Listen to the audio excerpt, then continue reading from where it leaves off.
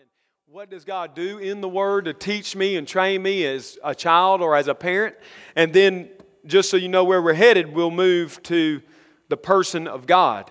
Who is God and what is His character? And then we will continue down from there to other things. And so these are a systematic way for you and your family to study along.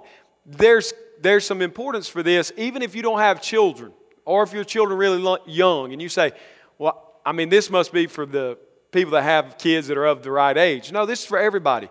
The beauty of this is if you'll go through this, it can be a guide and a help to you in your conversations. I see it forming a synergy in our church of people studying the Word at the same time, the same things. And as you join together to eat a meal, and you say, hey, that thing we did Tuesday about the Word of God, and he asked this question, it really struck my heart. And it can foster conversations, unifying conversations for all of us. So your children are all grown up and they're gone. Or you're single and you don't have children. Or you've got young ones at home. This is for everybody. It's not just for one group in the church. So I take time every week prayerfully to put these together, and I hope you're using them. Give me some feedback. I've gotten a lot, but give me some feedback if you've got questions or don't understand something there. And the other thing, before we get into the sermon, that I want to say, I think that as we go, we will handle this. But I just want to say, you may wonder, you heard this morning a lot about the law here, and what do we think about the law, and what is the law? I've written on it in the past and preached on it some, but you know, my understanding of how the law functions in the Christian's life, I think, has been formed most by the Word of God, and second to that, the reformers themselves. And the way the law functions in our life is called the third use of the law. What does that mean? The law is a tutor. Galatians 3 says the law was a tutor, a guardian, a teacher, a trainer, a pedagogue over those who were before Christ to bring them to the knowledge of their need of the Lord, first of all, and secondly, who God was. Thirdly, who they were. They looked at the law, and so they were learning all of this, and that brought them to a point of needing a Savior. They cried out for a Messiah. They cried out under the weight of the law, because they could not keep it, okay? But once Christ came, He said, I came not to abolish the law, but to fulfill the law, okay? And so once He has done that, what the law becomes to us is, in a sense, a pathway of relationship. No longer is it a thundering to do, but rather it's I want to be formed in His image. How can I be formed in His image? Well, we look at the law of God and we see who Christ was and who He is, and how His Word speaks to us now is not as a thunder from the mountain, but as a loving Father in relationship. And so no longer are we in fear. No longer we go to the law and tremble as much as we go to the law and see the person of Christ. And we say, that's who I need in my life. That's who I need in my heart. And so because He has fulfilled that and His Spirit is in us, we now walk according to the law of God, not under constraint, not as a legalist, but rather as people in relationship. And once that happens in your life, once that you see the Spirit of God working that way, you will see tremendous freedom in your life. Freedom and joy and passion to pursue God. So I just want to instruct you, don't run from the law. Luther said that it's impossible for a man to be saved lest he know the law of God, know his need of a Savior, and know who his Savior is. And that's kind of how I see our work with law. And I'll talk more about that in days to come as we get into Hebrews. I am going there. When I finish Proverbs, Lord willing, we'll deal more with that at that point. All right, let's look at our text for today, this morning. And it is the book of Proverbs. There's no one text we're going to be in today. We're going to be all over the Proverbs as we look at the very practical issue in all of our lives, and that is wisdom concerning wealth. Wisdom concerning wealth. There are few topics in the Bible, few topics that are dealt with more than wealth. Wealth is in both the Old and New Testament a common theme. If you read the Bible any length of time, you will find this. And I think one of the reasons, you say, well, why does he talk so much about wealth? Why does God give us so many instructions about wealth? Well, Matthew 6, Jesus' teaching in Matthew 6:19 through the end of the chapter, really, verse 34, but particularly Matthew 6:19 through 24, tells us why we need instruction. Jesus says in Matthew 6:19, do not lay up for yourselves treasures on earth, where moth and rust destroy, and where thieves break in and steal, but lay up for yourselves treasures in heaven, where neither moth nor rust destroys, and where thieves do not break in and steal. For where your treasure is, there your heart will be also. So where your treasure is where your heart is. Where your heart is where your passion is. Where your passion is what you're trusting to save you. That's a biblical idea of passion. What this kind of passion we're speaking of is what you trust in, what you believe in. And so he says, don't lay up treasure in heaven lay up treasure in heaven, not on earth, because where your treasure is, there your heart is. And he exemplifies that with verse 22 where he says, the eye is the lamp of the body. So if your eye is healthy, your whole body will be full of light. But if your eye is bad, your whole body will be full of darkness. If then the light in you is darkness, how great is the darkness? So you may have thought Jesus lost track and he started chasing a rabbit trail. But that's not what he did. He said, where your treasure is, there your heart is. And then his next teaching is on the eye, spiritual eyes. And he's using physical eyes as an example. He's saying what your spiritual eyes are focused on, what the eyes of your inner man are focused on, is where you draw your light. If it is focused on Christ, the conclusion, or God, then you will draw light. But if it's focused on other things, particularly wealth, money, possessions, how great is the darkness? The focus of the life is what Jesus is after. Jesus knows, and all of us must know, money is essential in this life. Wealth and prosperity are essential in this life. You cannot live in this life unless you have enough money to live, right? Jesus is not saying you can't possess anything. What Jesus is saying is, where is your treasure? Or where is your focus in this life? What do you place your emphasis on in this life? And then he goes on to say you can't serve two masters. You will either serve the one and hate the other. Man cannot serve both money and God.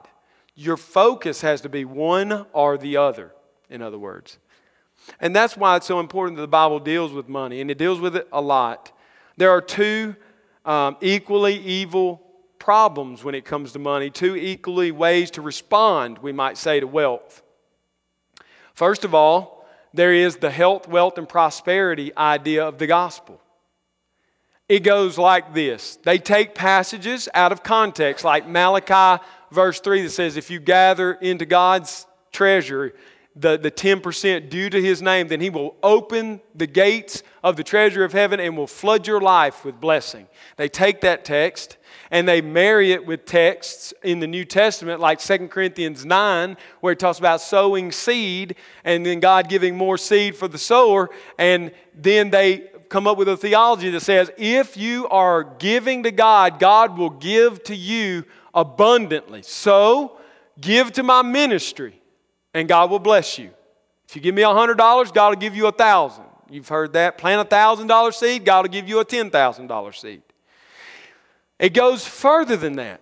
That's the surface. That's what repulses us about some teachers. It's more deceptive than that, though. The prosperity gospel goes a step further to say, if you are a child of God, then His desire for you is to be wealthy in this world. You can equate God's love for you to the possessions you have in this life. So if you're faithful, God will bless you with a lot. And if you're not faithful, you will suffer as his child. And so it becomes one step deeper than that. The prosperity gospel finally ends by saying you will be saved by Christ, but the only way you know you are saved is if you're blessed financially. You cannot be saved, be faithful, and not be financially wealthy. And so we see this, and we, as Bible-believing people, we see this, and it grieves our heart. It really strikes us, I hope, to say, that is pitiful. That's what the gospel has become, is a worldly investment. Do good, and God will give you a lot of money. But there's an equally evil idea also that springs forth from a lack of understanding of prosperity and wealth, I believe, and that is discussed in the topic of asceticism. The belief that poor is righteous. So you deny that which you can touch, as Paul says in Colossians 2. Don't touch, don't taste, don't handle these things. You deny everything to yourself. And you believe that by doing this, God is glorified in you. And so you boil down the gospel to, again, an outward expression. If I'm really walking with Jesus, I won't own anything. And they have verses that they run to. Foxes have holes, birds of the air have nests, but the Son of Man has nowhere to lay his head. The rich young ruler is a good text for this, where he comes and Jesus says, if you would sell all that you have and give it to the poor and follow me, you will inherit the kingdom of heaven. And they say, see, Jesus is saying, if you own anything, you're unrighteous. You need to give it all away. And they take what is meant to be encouragement and instruction, and they beat people down, weigh people down with these verses. You could make a biblical statement or argument that God loves rich people. You could look just at Abraham and Job and Zacchaeus, and you could say God loves rich people, and so therefore you need to be rich. Or you could look at the Bible and say God loves poor people. Because if you read the story of Lazarus and the rich man, or if you read the book of James, which my Friday morning Bible study has been doing, or if you look at Luke and his version of the Sermon on the Mount, you could gather that God loves poor people and hates rich people. So which is it? Or how should we respond to the teaching of the Bible when it comes to wealth or possessions? I think Proverbs is a good place to go because it teaches general truths to us that can be applied in any age. And there's a lot that's said in Proverbs about riches or about wealth. So I want to run through 10 ideas from Proverbs that we see when it comes to wealth. First of all, we see that there are extremes. There are extremes of wealth and poorness or poverty that provide temptation to us. There are extremes. Proverbs chapter 30 is where we go to see this. You're going to do a lot of flipping this morning. Proverbs 30, verses 7 through 9. 2 things I ask of you, deny them not to me before I die. Remove far from me falsehood and lying. Give me neither poverty nor riches. Feed me with the food that is needful for me, lest I be full and deny you and say, who is the Lord? Or lest I be poor and steal and profane the name of my God. So the first thing we see is in extreme situations, both in rich and in poor, in much possession and little possession, there is the temptation to sin. We know this, don't we? How many of us have associated, rubbed shoulders with, gone to school with, maybe talked to our neighbor who is wealthy, and that arrogant attitude which they possess about them owning enough to take care of any need, any problem, anything that arises, I got it because I've got a lot in my savings account. They value life based on dollars and cents, right? We've been around those people. And Solomon says the danger there is the denial of God. Once you reach the point where you have plenty and more left over, you don't see the need for God. But there's an equally dangerous temptation, this Proverbs warns us. What is that? We've all heard the 10 o'clock news runs a special. Someone stole from a store, and what's the excuse? What is it? They couldn't feed their family. They couldn't feed their family, so they had to take that.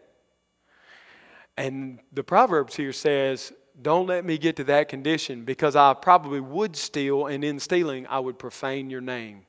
There is 2 temptations. One is found in richness and one is found in poorness, and they both center on denying God. Denying God brings the temptation. the temptation brings to us the opportunity to deny God. Second thing in the Proverbs that they say, that they teach us, just in summary, what I would say is the Proverbs teach us not to try to keep up with the Joneses. Not to try to keep up with the Joneses. That was a country and western song for you young people a long time ago. And it's of truth that we see what other people have and we want what they have. I see it all of the time. Our house is filled on Wednesday afternoon and on Saturday with children from local schools that my wife tutors. And it's so sad to me. They'll come in from different schools, they're sitting at the table, and they're comparing themselves to the other kid at the table of the same age. They're looking at the Nikes, they're looking at the way they're wearing their clothes, they're looking at whether they have a cell phone or don't have a cell phone, whether they pull out a tablet or they pull out a laptop, and they're comparing constantly to one another. From very early, they are learning, we got to keep up with everybody else. If they've got name brands, I need name brands. And if they've got the latest and greatest in technology, I need the latest and greatest in technology. And it converts over to our adult lives, doesn't it? Your neighbor has a big barn and you want one bigger. I mean, that's reality. He's got a tractor and you want a tractor 2 sizes higher. Not because you need it, because you want to be able to ride out on it into your pasture. So he looks at it and thinks, well, I got to get a new one. And he probably will. Don't keep up with the Joneses. Proverbs 12 verse 9 says, better to be lowly and have a servant than to play with the great man and lack bread. What does he mean? Better to be lowly and have enough than to try to keep up with the great man and go poor, to starve yourself. Consumer debt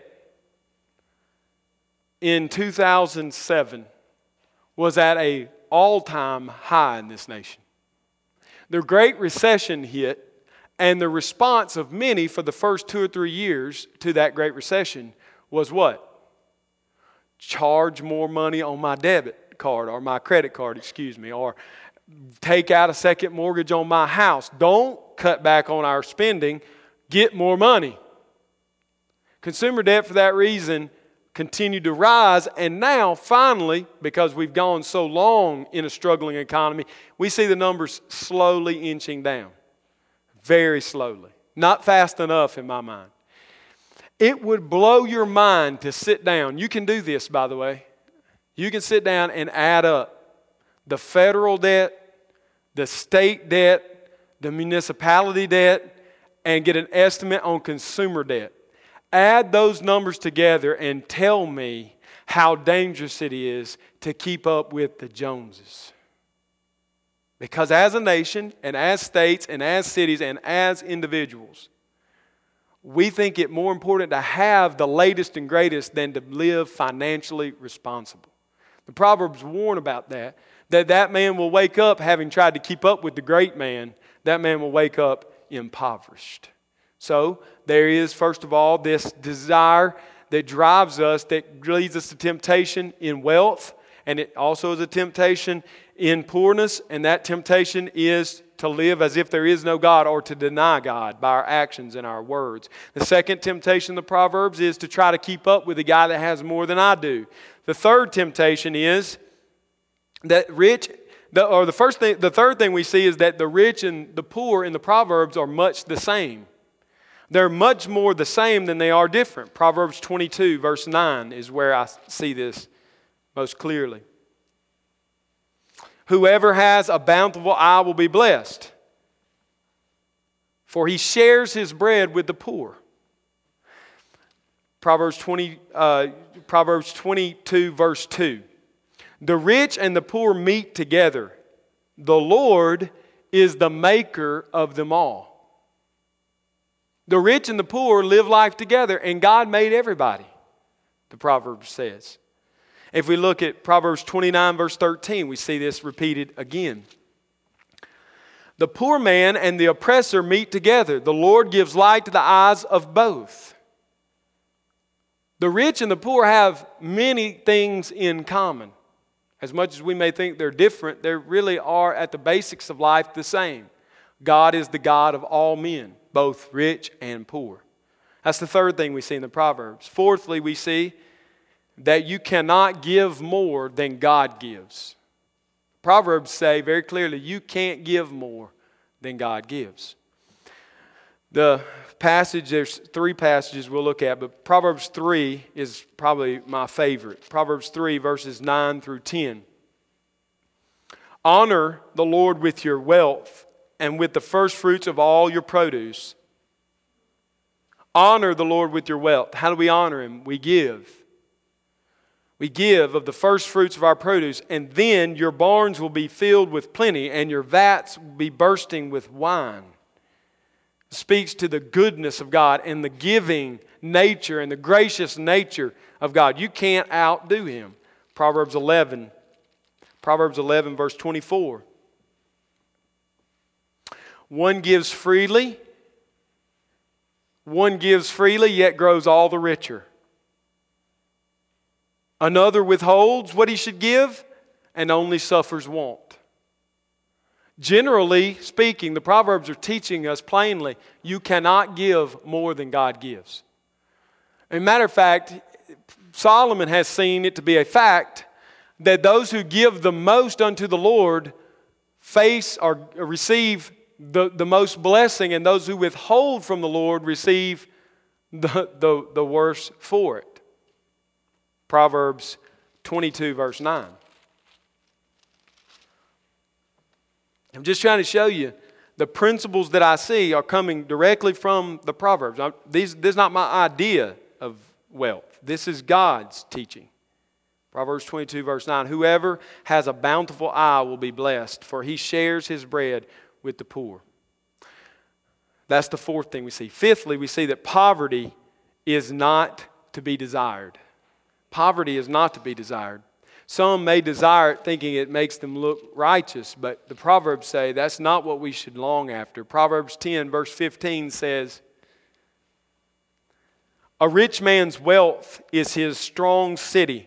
The poverty of the poor is their ruin. In Proverbs 14, verse 20,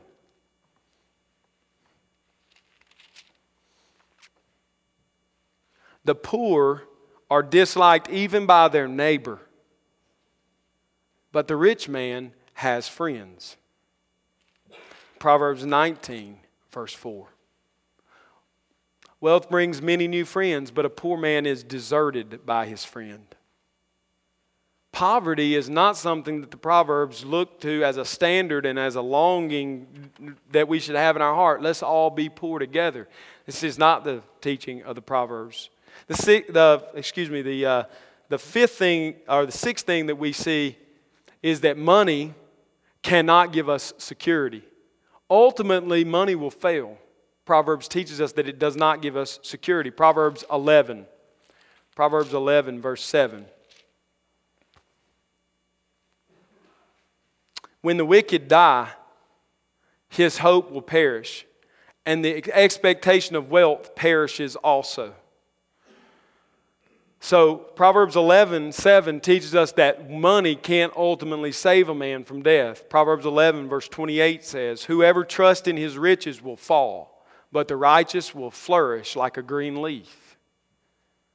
Proverbs 13, just a page over, verse 8.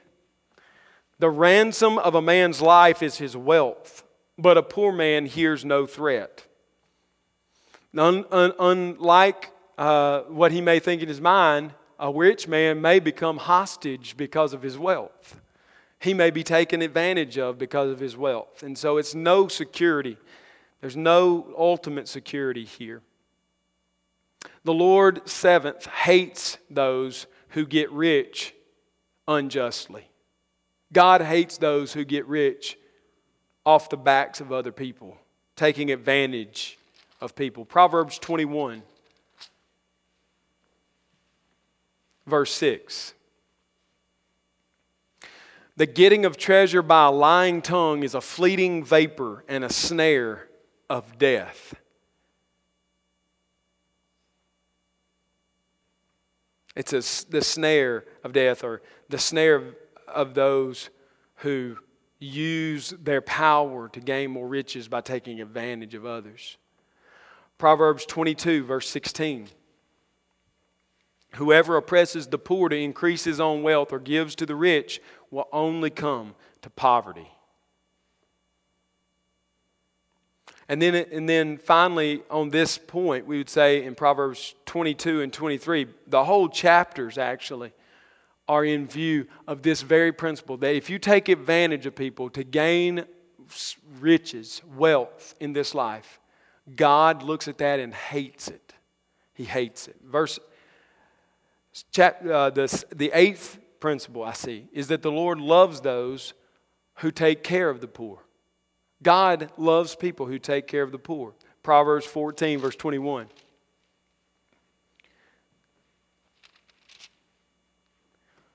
Whoever despises his neighbor is a sinner, but blessed is he who is generous to the poor.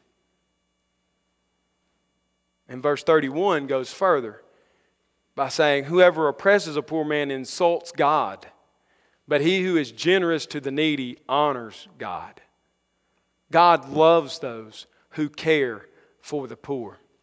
Ninth principle I see from the book of Proverbs is that hard work and good decisions generally make a man capable of meeting his needs. Generally speaking, hard work and good decisions bring enough so that you're not in need. Proverbs 6, verses 6 through 11. And there's so many on this one that we won't read all of them, but I'm just going to read a couple. Proverbs 6 through 11. We saw it last week. Go to the ant, O sluggard, consider her ways and be wise. Without having any chief, officer, or ruler, she prepares her bread in the summer and gathers her food in harvest. How long will you lie there, O sluggard? When will you arise from your sleep, a little slumber, and a little folding of the hands to rest, and poverty will come upon you like a robber, and want like an armed man. If you spend your days in idleness, as we said last week, poverty will overtake you. Proverbs chapter 10, verse 4. A slack hand causes poverty, but the hand of the diligent makes prosperous, makes rich. Hard work helps us in this case. Proverbs 13, verse 11. Wealth gained hastily will dwindle, but whoever gathers little by little will increase it. So, the man who works hard over the long haul amasses what's needed for this life to care for his needs. And the one who gains it all fast often loses it. We see that in our life, don't we? How many specials do we need to see of lotto winners gone wrong? Right? How many times do we need to see the star athlete sign the contract with the $27 million signing bonus, who in 5 years is bankrupt and owes more than he could have ever hoped to make in his NFL career? I mean, it's obvious, isn't it? How many friends do we need to have who inherit large sums of money from those in their family who die, and by the end of their life are on Skid Row? It happens all the time. And so we see that the principle of the scripture here and the principle of the Proverbs is that hard work and wise decisions ultimately brings me what I need to meet my needs in this life. 10th, money is not the aim of life. As a matter of fact, the scripture says in Proverbs that money is to be below, in our mind and in our hearts, money is to be below these things. It's to be below a desire for wisdom, according to Proverbs 8, verses 10 through 11. It's to be considered less important than righteousness. Proverbs chapter 16, verse 8. It is to be seen as less desirable than fear of the Lord. The fear of the Lord in Proverbs 15, verse 16 is counted higher than riches. It's below the trait of humility. The proverb sees wealth as less important than being humble, truly godly humble. Proverbs 16, verse 19. And it's to be seen below and desired less than good relationships. Money is important, but the Proverbs are clear that there are many things that rank above wealth in our chart of needs. We need righteousness. We need to fear the Lord. We need godly relationships. We need wisdom. We need many things, humility. We need many things in our lives, much more than we need money.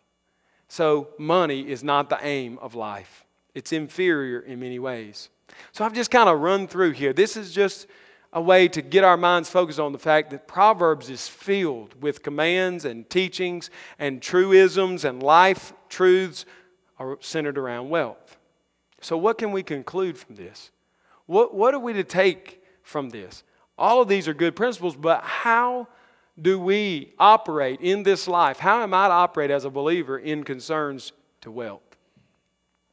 First of all, I think we can see that probably in our lifetime we will gain more and more money. We will gain more and more wealth according to this world based on hard work and wisdom. Most of the people in here, though you may never reach the heights that you want to reach, and you will gain more. This is very controversial, I know, in our day, but let me just say this. There is a reason that the Western Hemisphere, in large part, for the last 200 years, has been generally more wealthy than the nations in the East. There is a reason for that. Do you know what the reason is? The Western Hemisphere fell under the gospel through the power of the expansion of the church, especially after the Protestant Reformation. And so the people in the Western Hemisphere 200 and 300 years ago and 500 years ago began to lay foundation stones in the societies of the West that are still paying dividends till today. I take that as a general truth. There are godly people who will die poorer than they were born. I'm not saying that every single specific case will be this way, but in general, if you follow the principles of the Scriptures, you will be able to meet the needs of you and your family, and you will most likely leave a heritage to your children, a prosperity to your children. This is a general truth. Both hard work and wisdom bring increased wealth. But we can likewise say, if all that you gain in this life is wealth, you will be the biggest fool. The problem often with those who inherit wealth is that their forefathers were foolish. And so while they were off chasing wealth, their children were developing ungodly habits, and their hearts were not being set on Christ. And when the patriarch dies and passes his wealth to the next generation, they are ill-equipped spiritually to handle such a blessing. And they squander it. It's gone. So what I would tell you is that what we can see from the general teaching of the Proverbs is that hard work and wise decision making will increase your wealth or your prosperity. Yes, but if that's all you're increasing in, you will be doing damage, not just to you, but to your posterity, to those who come after you, because they will learn wrong habits and they will not be discipled in the ways of Christ, and they will be fools with the money you leave them. A generalism that we would say from these 10 principles is that money is a blessing from God. But you'll be more blessed if you give it away. Money is a blessing. Those who gain money through hard work and smart decisions are being blessed by God. Okay? But why are you being blessed by God? The pattern of God's blessing on a life in the Bible, from cover to cover, is that you may be a blessing. I just cite one text, Genesis chapter 12, verses 1 through 2.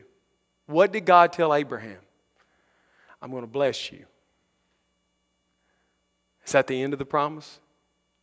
I'm going to make great nations from you so that you will be a blessing to many. The only reason you are being blessed, if you are sitting under the blessing of God in property, wealth, money, the only reason you're gaining that is so that you can give it away, so that you can maximize it to the glory of God. This is a generalism, but this is true, I believe. It's also wise for us to save money. I know. Some of you are smiling. Carlton Brown loves this. The younger Carlton would not have put this in the sermon manuscript because of what I'm about to say. But be aware. The more you save, the more your heart will be tempted to trust it and not trust God. I experienced something this week, I was telling Aaron, that proved that even Carlton, who would tell all of his pre-marriage people, don't trust in your money. And if you've ever been through pre-marriage counseling with me, we spend a lot of time on finances. Collier and Lauren got the speech yesterday, okay? But this week, Friday, I got a phone call. And it turned out that I owed some money. I had someone examining some things for me. And I had already paid a bill through the year last year. And then I, being conscientious, said I want to make sure I paid my bill correctly. And it turns out that I did, but there were some miscalculations involved. And so I owed more money. I owed as much money as I'd already paid. Do you know what my response was? I would like to stand here and tell you that when that happened, I said, well, praise the Lord. It's not mine anyway. But the reality is, my heart sunk. Why?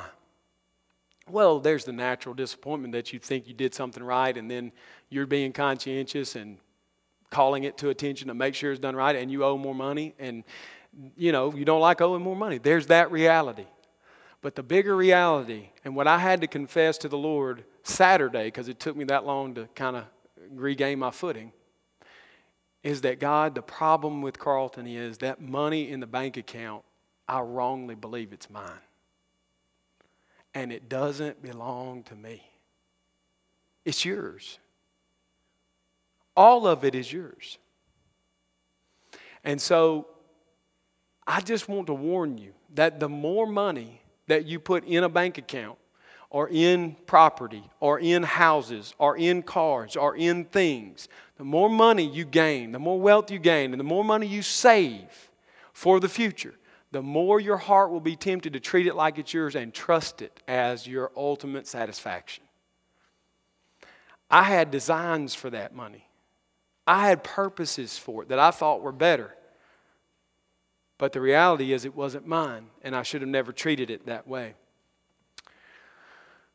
Wealth is more desirable than poverty, but wealth is only as good as righteousness, humility, wisdom, good relationships, and the fear of the Lord. The reality is that we boast often in our money rather than boasting in Christ, as 1 Corinthians 1:31 tells us to do. So, throughout this time of looking at these 10 principles and looking at these general statements, I have withheld something very important from you. 2 things that I want to cover here at the end. Now that we kind of have these things, and I hope you have them and you've written them down, I want to say, so what of it? What does it matter? Why should I care about this topic of wealth? Well, I believe there are some general truths, applications that I want to make. First of all, I want us all to consider our attitude towards possessions. You can ask yourself and ask your family questions like this. What are we living for? What is the aim of our life? If we lost blank, you fill in the blank, would we still love Christ? Or you could say, when outsiders look at my life, do they see that my treasure is Christ? Seriously consider these things. Secondly, repent of the love of money or the desire to be poor, to look righteous through these things. Repent of your love of money. Scripture reading in 1 Timothy 6 and the reading that I had in Matthew 6 at the beginning tell us that our treasure is where our heart is. And if your heart is in wealth and in treasure of this earth repent of that. And if your heart is in the treasure of I'm poor and I'm righteous because I'm poor, repent of that. Third application, cling to Christ as your treasure. Matthew 13 gives us the treasures of the kingdom principles. I just want to call your attention to a couple of them. First of all, Jesus says, the kingdom of heaven is like treasure hidden in a field, which a man found and covered up. Then in his joy, he goes and sells all that he has and buys the field. Again, the kingdom of heaven is like a merchant in search of fine pearls, who on finding one pearl of great value went and sold all that he had and bought it. What is your treasure? Is your treasure Christ? If not, repent and cling to Christ. Money will fail you. Christ will not. Money will lead you into temptation, sin, and rebellion. Christ will not. Money will destroy your marriage. Christ will not. Money will destroy your business. Christ will not. Money will leave you standing before God as a pauper. Christ will not. What I'm calling you to in this is to see that money is a serious issue, and these principles generally I've given you from Proverbs are good to live by. But if you do not have Christ, you have nothing. You're only waiting until the collapse, and at the collapse it will be exposed that you have nothing. You're bankrupt. You're needy. You're miserable. You're poor. But if you have Christ, the collapse of this world comes and you stand in utter and sheer wealth and treasure. Wealth and treasure that's far beyond what this world has to offer. So, seriously consider your life. Repent of your love of money or your love of being poor to look righteous. Cling to Christ. 4, develop a habit of seeing God as good and generous as your Father. Matthew 7. This is one that I do not do well enough. And it's why my heart sank Friday.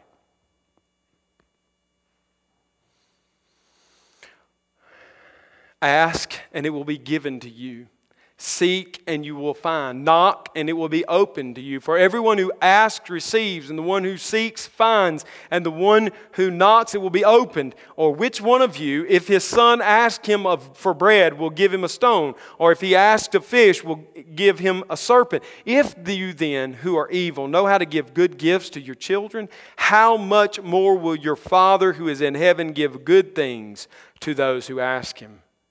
And then in the other account of that very recording, Jesus actually goes further in saying that if you ask, you will receive. If you knock, it will be opened. If you seek, you will find. And what is the purpose? To have more of Him. That's the conclusion. Ask for the Holy Spirit and He will be given to you. In other words, seeking God as a Father is the purpose, not the wealth or the lack thereof. The purpose is to see God as a good Father. You know, I was riding along yesterday with Lily and Hope. And I'd taken them to Susan's house and we'd eaten breakfast. And Susan had spoiled them really well and taken care of them for me while I did counseling. And then we had to go on a long errand, or it's long to them. And we had to go all the way to Rainbow City, and then we drive back, and I'm having to drive slow because I got stuff in the back of the car. And we're just riding along. We're singing along to the radio, and Lily's trying to roll the window down so the wind can blow in her face, and she likes that. And we're having a good time. And they're not their typical selves, you know, typical children. They're having a good day, and they're not whining about how long it's taken. They're not asking me for a lot of food, and they're not complaining because they're thirsty. Or, you know, they're not today doing that. And as we're singing along and having a good time, we got to Ohatchee, and I turned on to 144 and just pulled into a service station and parked and got out and went in and got them Cheetos and apple juice. You would have thought I took them to New Zealand. We got back in the car and we're riding along and they're bebopping and eating and thinking and having a good time. And this is why I tell you that. Because I could care less about Cheetos and apple juice, but I love my kids. And that special treat thrilled their soul, and my soul was thrilled. If I, as an evil father, like to give good gifts to my children, how much more does our Heavenly Father like to give good gifts to His children? So if you have anything, it came from God. If you have a house, if you have a car, if you have a hobby, if you have physical life and ability, if you have children, if you have a wife or a husband, if you have anything, it is a gift from God. And you are to see Him as the giver of that gift and worship and praise Him. God is glorified when we glory and revel in Him as we enjoy the things He's given us. Don't cheapen the gift by making the gift the thing that you praise. Praise Him. It can be done. Listen, I challenge you to look at the lives of those who have lived good lives with riches. I challenge you to do that. There are many great examples. Some that I look at and I'm just amazed. I think about the Truett Cathys of the world, who the more they amass, the more they give away. The more good they do in the world, I think, this is beautiful. And he revels in God in the things, the gifts. He revels in the giver of the gifts, not the gifts themselves. I think of the old days, the Guinness family. The Guinness family had two occupations. Half of them were missionaries and half of them were beer makers. The beer makers made a bigger impact, more long-lasting impact than the missionaries. A lot of the missionaries, unfortunately, weren't real good. They came home. But their beer company funded world missions until the family sold the business much after the death of Mr. Guinness. A good chunk of the profits went to expand the gospel to the ends of the earth. They also built homes for their workers and vacation spots for their workers and gave them health care before that was even thought of by anyone else, and fed them in a cafeteria with good, healthy food and gave them days off in relaxation. And everything they did was to the glory of God. When you read about the family, it's amazing the good they did. They single-handedly were credited by the leader of Ireland in their day for keeping Ireland afloat. Because the more they gained, the more they saw God in it, and they gave it away. God is a good Father. He loves to bless His children, and what He loves most is when you love the giver instead of the gift. But this also has its implication. One more implication from this fact of Him as our Father, and I want to stress this, is everything we have is His. We are stewards, which means we are to administer what He has given us. We're to use it wisely. Not on ourselves only, but on His kingdom.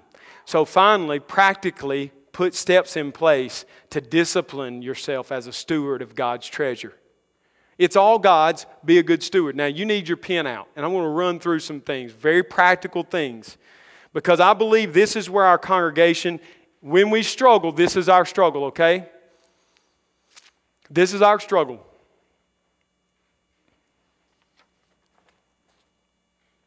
So we've looked at our lives, we've repented of our love of money or our love of poorness, we've clung to Christ, we've developed a habit of seeing God as our Father, and the fifth thing is we now have disciplines built into our life so that we can be good stewards, because God wants us to be good stewards. Now I want to give you some very practical things here, very practical. First of all, elevate your giving. Make the priority of your life giving. Not taking. Prioritize it. What do I mean by that? First fruits. What do I mean by that? When you get paid, make it a habit to be the first thing you do to give. Give first, not last. So often we do everything else and we come to the end of the month and say, I don't have enough. I would give, but I can't. No, give first and do everything else next.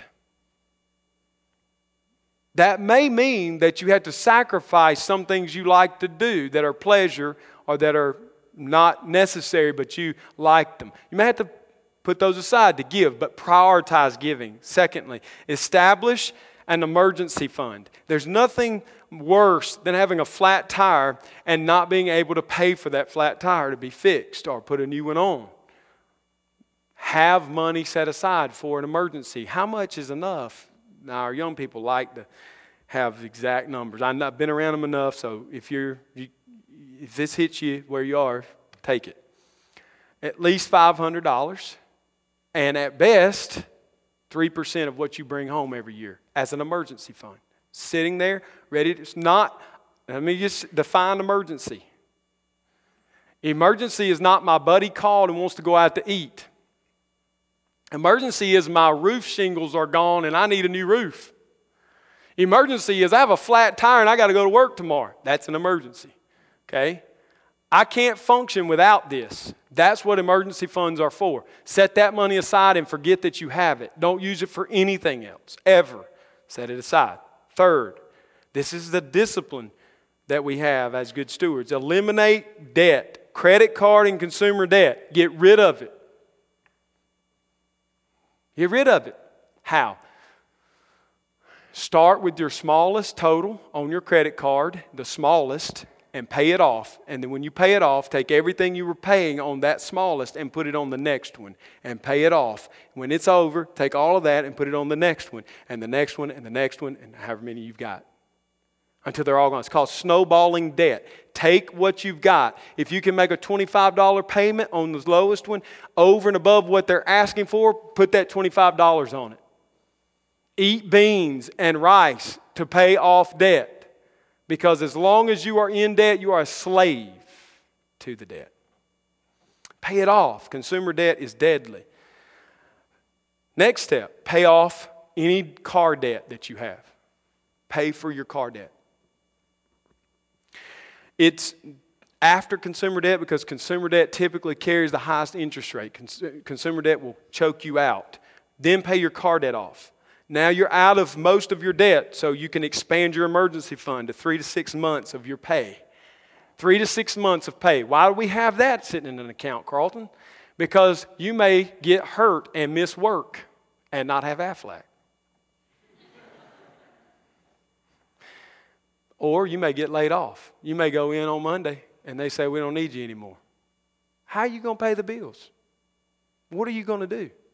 If God allows you, put aside 3 to 6 months because you can cut the cable off and the cell phones and all the stuff you don't need and keep the power and the roof over your kid's head and food on the table if you got 3 to 6 months and go work to get another job. Next step we're taking here, we've made a lot of progress at this point. I do them in this order, by the way. The next step is to begin your long-term savings and investment plan. Start with about 5% of your yearly income in long-term savings. Notice where that fell in the chain of things we're doing. If you still have credit card debt, owe money on a car, don't have any money, liquid money in the bank, why are you putting money in retirement for when you're 65? Say, well, because I need to get it in there so it can gain interest. No. Listen, when that tire goes out, that engine blows up, and you don't have any money to pay for a new car or get that one fixed, forget long-term savings. It didn't do you any good. Get an emergency fund, pay off all your debt, expand your fund of savings, liquid savings, and then start saving for retirement. You live in a culture that will tell you retirement is king. You live for retirement. Remember from last week's sermon? They're going to give you bad advice about retirement. I know people that can't buy bread for their children because they're putting money in retirement. That doesn't even make any sense to me. Retirement is important, but it is not God. You may not live that long. So get these other things in order and then begin to save for long term. And finally, pay off your mortgage. Own your home. Once all of those other things are done, own your home. Once you own your home, I tell people this in counseling. Once you own your home, you can do almost anything to pay the bills, the rest of the bills. If they can't come get your house, you're good. Right? Now you say, Carlton, you're not usually this practical. What in the world? I'm very burdened for our congregation. I'm not upset about it. I'm burdened for you because I believe that this single issue is causing problems in our marriages. It's preventing us from serving God. Many of you aren't giving, not because you're not givers, but because you're a slave to the lender and you can't give. And so I don't want to stand before the Lord one day. I got to think about this last night. When I added this point last night. Because I thought, I've told them all this philosophy and nothing about what they're to do. And that doesn't help you. I want to be a help to you.